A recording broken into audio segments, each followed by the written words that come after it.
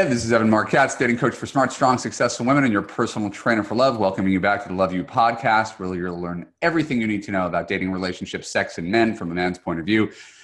Today, we are talking about dating as a single parent. I don't think it's any secret that so much of what I do as a dating coach is informed by my own personal experience, right? The 300 online dates and the random sexual experiences and the pain of heartbreak and rejection. What I call short-term pessimism and long-term optimism of not expecting too much from any one date, but still getting back on the horse to go out on another one. 10,000 plus hours of listening to women complain about men and still eventually fall in love with one. So since I started doing this in 2003, I've gotten married, had 2 kids, bought a house, and watched my small business quadruple in size since 2010. I know more than I ever have. But there is one thing I don't know anything about from personal experience, and that's divorce. So to be fair, half of my clients are divorced, and it's not like I'm not intimately familiar with the challenges that they tell me that they face in the dating world. It's more that, like anything, having not walked a mile in the shoes of a divorcee and single parent, my personal experience remains limited. Thus, I have more deep sympathy for single parents than I could really talk about shared empathy, since I've never been a single parent. Dating as a single parent has a unique set of challenges, not unlike, say, long-distance dating. It's just like regular dating with one massive complication that creates a whole bunch of minor complications. In this case, the complexities of an amicable versus a bitter divorce, a peaceful versus contentious child custody battle, the financial well-being of both of you, and the divorced dad you're dating, how he's doing. Well, you can see how it's not nearly as simple as it was when you were both 28 and single. So instead of prattling on about my few single parent dating theories, I really want to get to my callers quickly today. Before that, I just wanted to note these 5 things. And if you want to write down these 5 things, these are some of my takeaways from having coached smart, strong, successful divorced women over the years. Number 1, the best fit for single parents are other single parents. Non-parents rarely understand how much parenting dominates your life. Number 2, don't expect single parents to have perfectly together lives any more than your life is perfectly together. Divorce is inherently messy, and you may have to make some allowances for inconveniences like ex-wives and child support and children themselves, making time for them. Number 3, over-communication is key. The more you can understand where he's coming from and share where you're coming from, the more you can avoid the inevitable conflict of trying to make all parties happy at once, which is sometimes impossible. Number 4, your love life is yours. It's not your kid's job to spoil it for you, right? I've had women who say, yeah, I can't go out with this guy. My kids won't let me. What? Stand up to your kids. They are not the best arbiters of what's good for you. They only think of what's good for them. And number 5, try not to integrate your partners into your life or even introduce your kids at any great length until you're mutually and clearly on a marriage track. You want to avoid them getting emotionally caught up in what could be just another internet relationship gone awry, as happens so very often. So I want to take a few callers who are also deliberating on how to apply the concept of dating as a single parent and all the complications that come with it. We're going to begin today with Casey. Hello, Casey. Hi, Evan. It's nice to meet you. It's nice to meet you too. Thank you. My pleasure. What can I do for you today? Okay. Well, I'm not divorced and I'm not a single parent currently. Okay. You're looking forward to becoming one? What am I doing here, you ask? So right now I am in the process of becoming a foster parent. And it's such an amazing experience so far, but it's a weighty one. It feels like there's a lot of magnitude with that, if that makes any sense. So I guess I'm just kind of curious about your feedback. How would you suggest broaching this topic with someone that I start to date, that there is a potential child? I don't know how long the child will be there. I don't know how many children there will be. There are just many, many variables. So I'm kind of just wondering how to navigate that situation. That is an interesting question, my dear Casey. And I will say it's one I've never answered before. So I don't have a sort of pat, recycled after 10 years Evanism for you. I actually have to think. I do have a theory about how one should deal with difficult situations in general, right? And it could be your crushing debt, or it could be your antidepressants, or it could be your crazy ex who still occasionally pops in and out of your life. Things that we don't necessarily want to deal with. Mm. In general, I wouldn't bring them up too early, right? Not because they're things that are your fault necessarily, or you need to be embarrassed about, but rather too early in the relationship, it functions as, I'm going to tell you all the problems with me right up front, so please don't leave me, right? And if you can handle this, then you can handle everything. And people, we all have enough life experience to know if some guy pulls that with you on a first date, just letting you know, I'm a recovering drug addict. Nice to meet you, recovering drug addict. Bye-bye. Right? Like, not that there's any, hey, no, I've been sober for 8 years. Bye-bye. Right. If you already like the guy, right, and have seen him show up for a month and be really, really good to you, and you see no evidence that this is causing any problems, he can then share a piece of his past that you're more likely to be able to digest, right? And so it goes with any difficult thing, right? This is not single parenting advice. It's how do you broach difficult topics?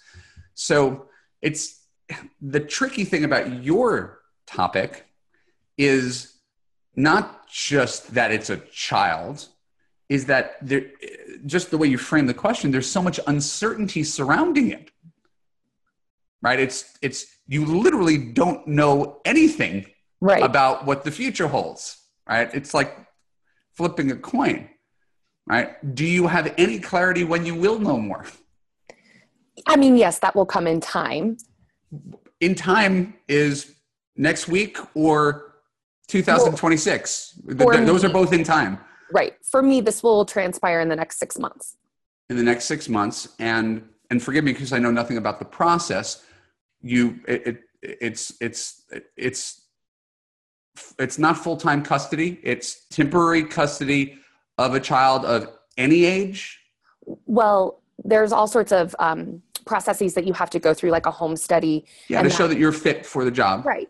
Right. So when that happens, you'll have, like, I wouldn't be able to take more than one child because my home isn't big enough.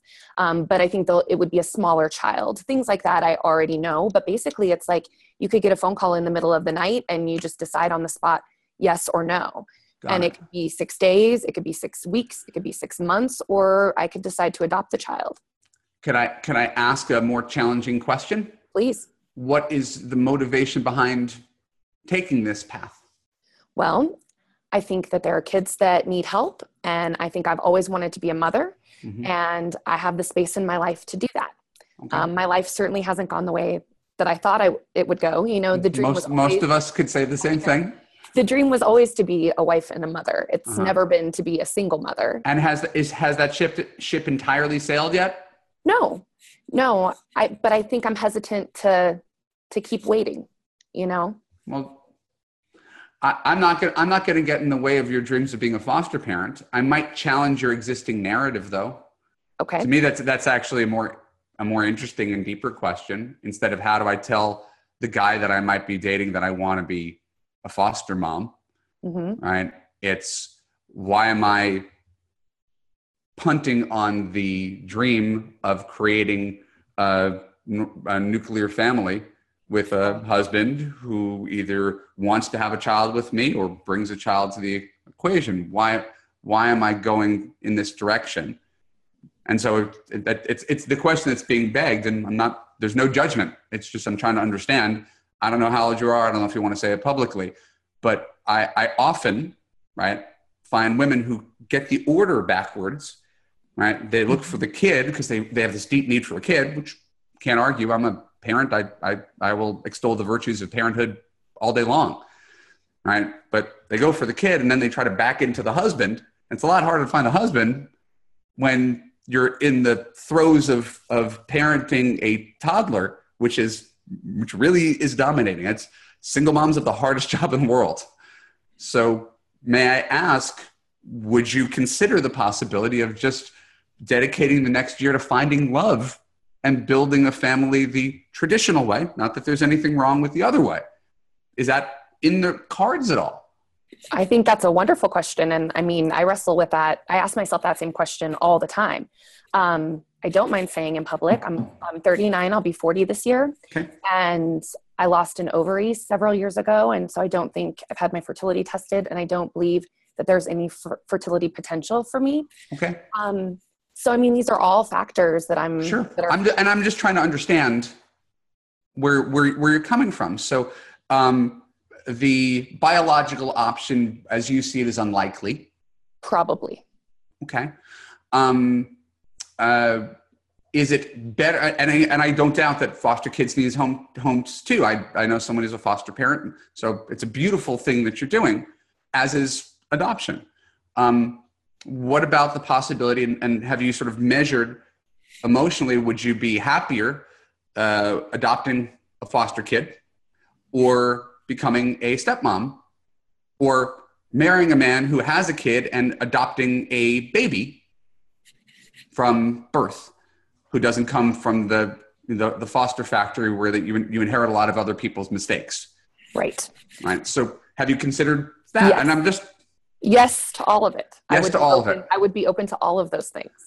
So, but this is the path you're choosing. Is your question is, I'm going to be a foster parent. How do I tell a guy I'm dating? Right. Right. And if I wouldn't be doing my job if I didn't at least question the narrative. Like, you chose a path, you're at a fork in the road, you're choosing this path, and it's debatably the hardest path. Right. Which is not wrong. It's just, right. If your heart says these poor kids with who are orphans and broken homes, I want to take one of them and save them and turn their life around and give their life meaning and purpose, give my life meaning and purpose. Again, you can't argue with the beautiful souls who do this, right? But there are easier and harder ways of building a family, and adopting a foster kid and then trying to find a guy where everything is so uncertain seems to be harder than finding a guy who married the wrong woman in his late 20s, got divorced in his mid 30s, and would be thrilled to find you right now. Right. That's just not happening. That is a passive voice answer. It's just not happening. Okay. Right? And again, that's challenging.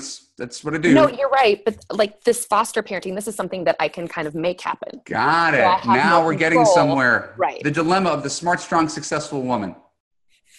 There you go. Yes, it's easier to do the things that you can entirely control.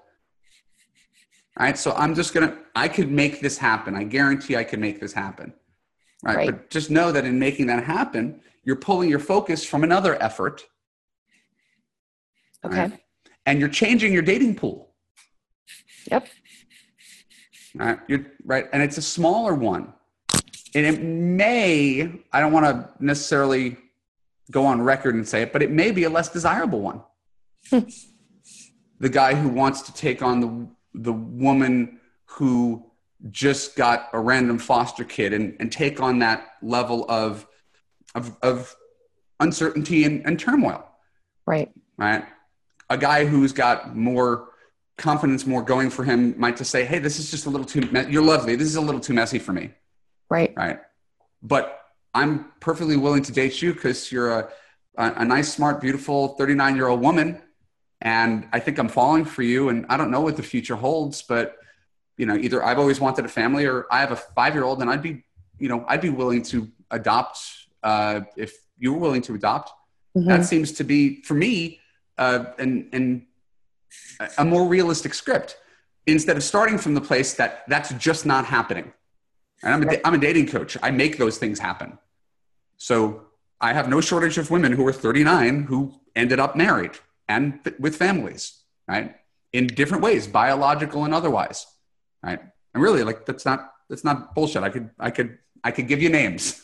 Oh, I believe you. So it's, are you aiming down here because, and again, it's not to diminish the value of being a foster parent, but are you aiming down here because that's the most, you can control it all, and it's the most achievable goal with most definite end, and therefore you're settling because you don't get the big picture. And I think of my friend Lori Gottlieb wrote that book, Marry Him, The Case for Settling for Mr. Goodenough. I'm not sure if you've read it. It's a worthwhile book written in 2010. And Lori did some version of that. She got some Ivy League sperm donor, and when she was 38 or 39, and she was sitting in the park with her 3-year-old in her early 40s and looking at all the families around them. And she said, this wasn't the dream. I'm glad I have my kid. No one regrets having the kid, but this wasn't the dream I was pursuing. How did I get here? Where did I take my eye off the ball? So I know you asked one question and I'm answering another, but I would just encourage you to at least think about the possibility of, you, and again, this is never a sales pitch, right? But you join Love U if you haven't already, and you go through the course over the next 6 months and it transforms your love life. And then, 6 months from now, you have a guy and now you're making these decisions together. What are we going to do? Right. Right. Instead of, hey, I could get myself a foster kid. There's a lot of uncertainty and randomness. How do I fit a guy in with that? I don't know the answer. It's been done before. It's just there's less of a template for guys wanting to take on that uncertainty as opposed to starting with a clean slate with a woman who has no kids in her late 30s. That's really a prize to a lot of guys. So just food for thought.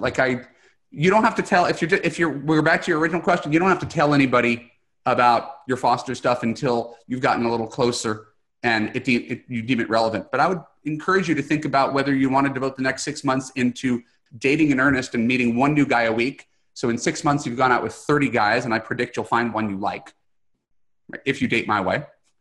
So there's that option, right? And the truth is, you can always get a foster kid. Right. Right? Literally, you could give dating in earnest, you could date my way for 2 years. And that doesn't work, then you can get a foster kid at 41. My wife and I didn't have kids until 41 and 42. Right. So just, I almost feel like apologizing to you for throwing a wrench into the mechanism. I think in my heart of hearts, I knew that you would ask me that question instead. So thank you actually for asking the harder question. Yeah. And please, sincerely, email me. However, I mean, I'm not that hard to contact. Email me through the many ways you can reach me, and let me know what you choose to do, and let me know how I can help. Okay, I will. Thank you so much, Evan. Thank you. Our next caller is, the first caller was Casey. This is Stacy. Hello, Stacy. Hello there. I'm a big fan. My question today is, if it's the same question, I don't know how I'm going to answer it differently. No, it's not the same question. Okay. The same question, my question is, does talking about kids too early in the dating process kill any chance of romance?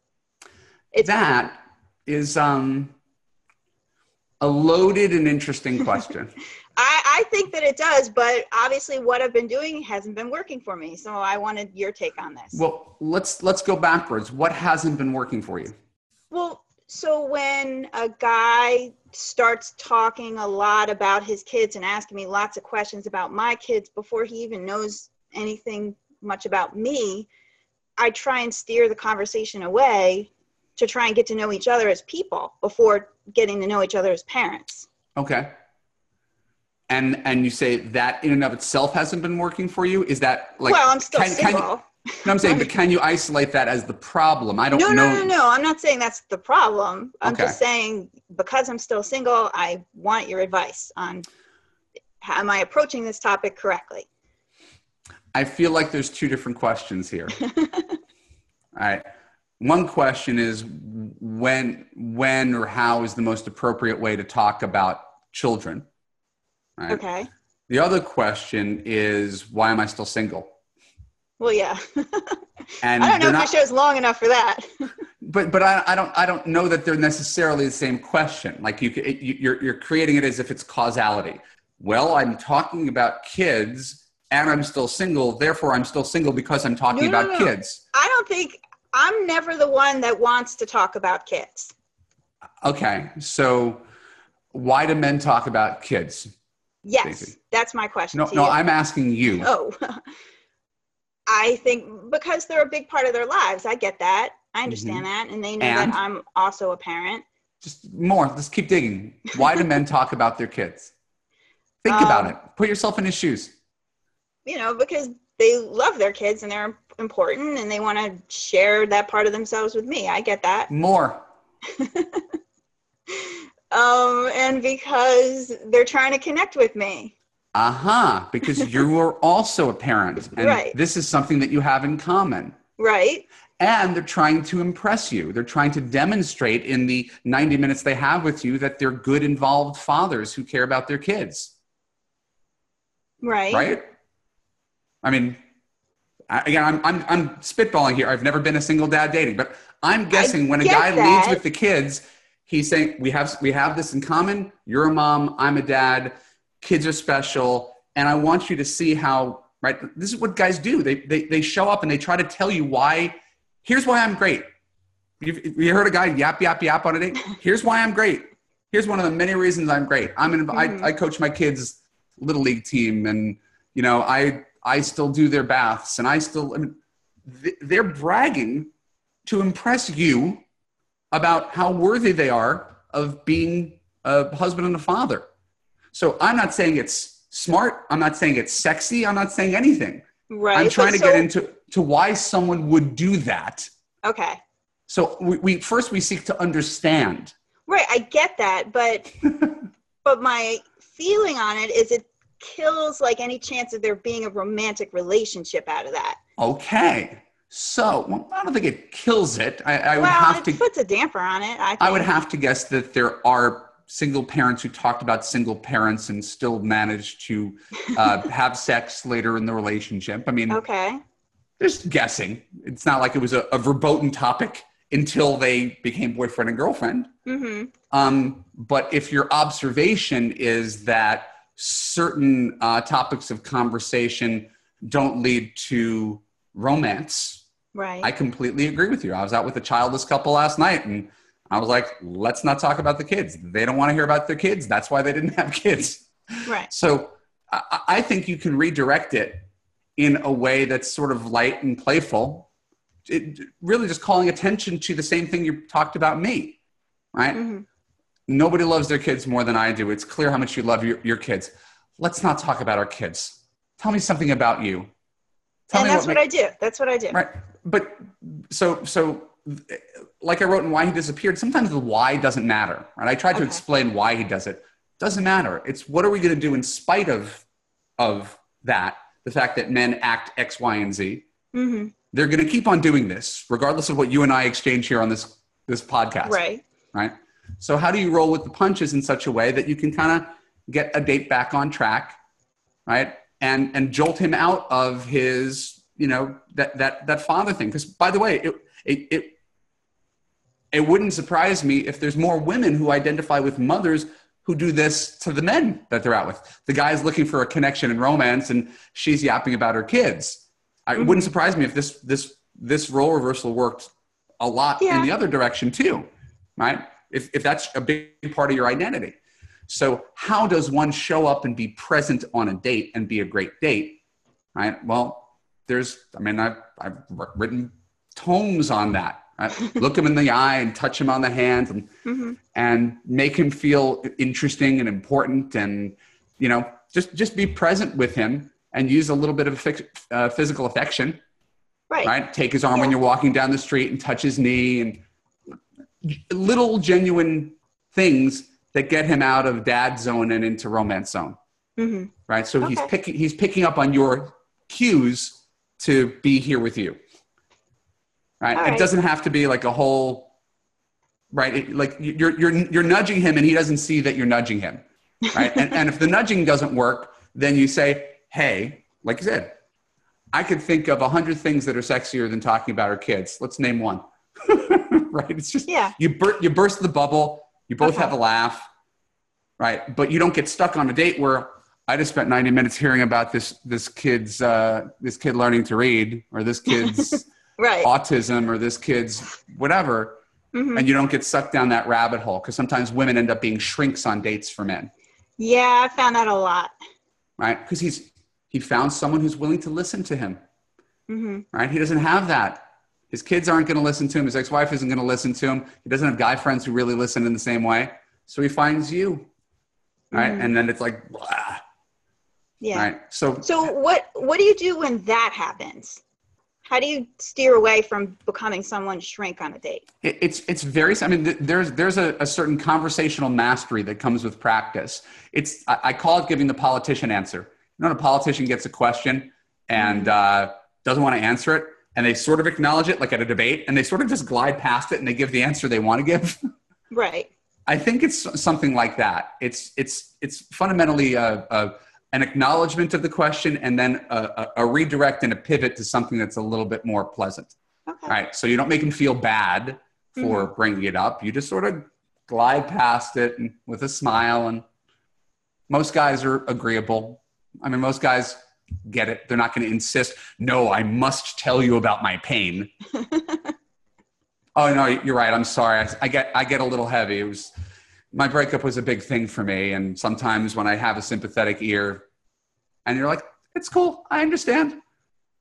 Right. Then it's like, then you just change the conversation, right? What's the nicest thing you ever did for your ex-wife? What's the craziest place you've ever gone on vacation? What's just send it off on a different path.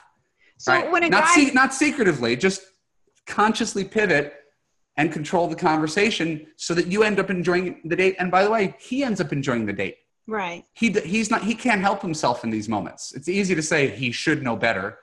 It's not how it works. And again, this is gender neutral advice, right? And you can flip this around and women do the exact same thing. You find a guy who seems like cute, good listener, sympathetic. And then here's my painful history. Here's how I got here today. And he's not having fun anymore either. So this is just good people advice. You can be a good listener without turning into a shrink. Okay. But so when someone does start unloading like all the messy details of their divorce, how to gracefully shut that down? I understand what you're saying about that, but then isn't that a signal that he's not ready for a relationship? No, you can make it that way. There's way too much nuance and subtlety to make that declaration.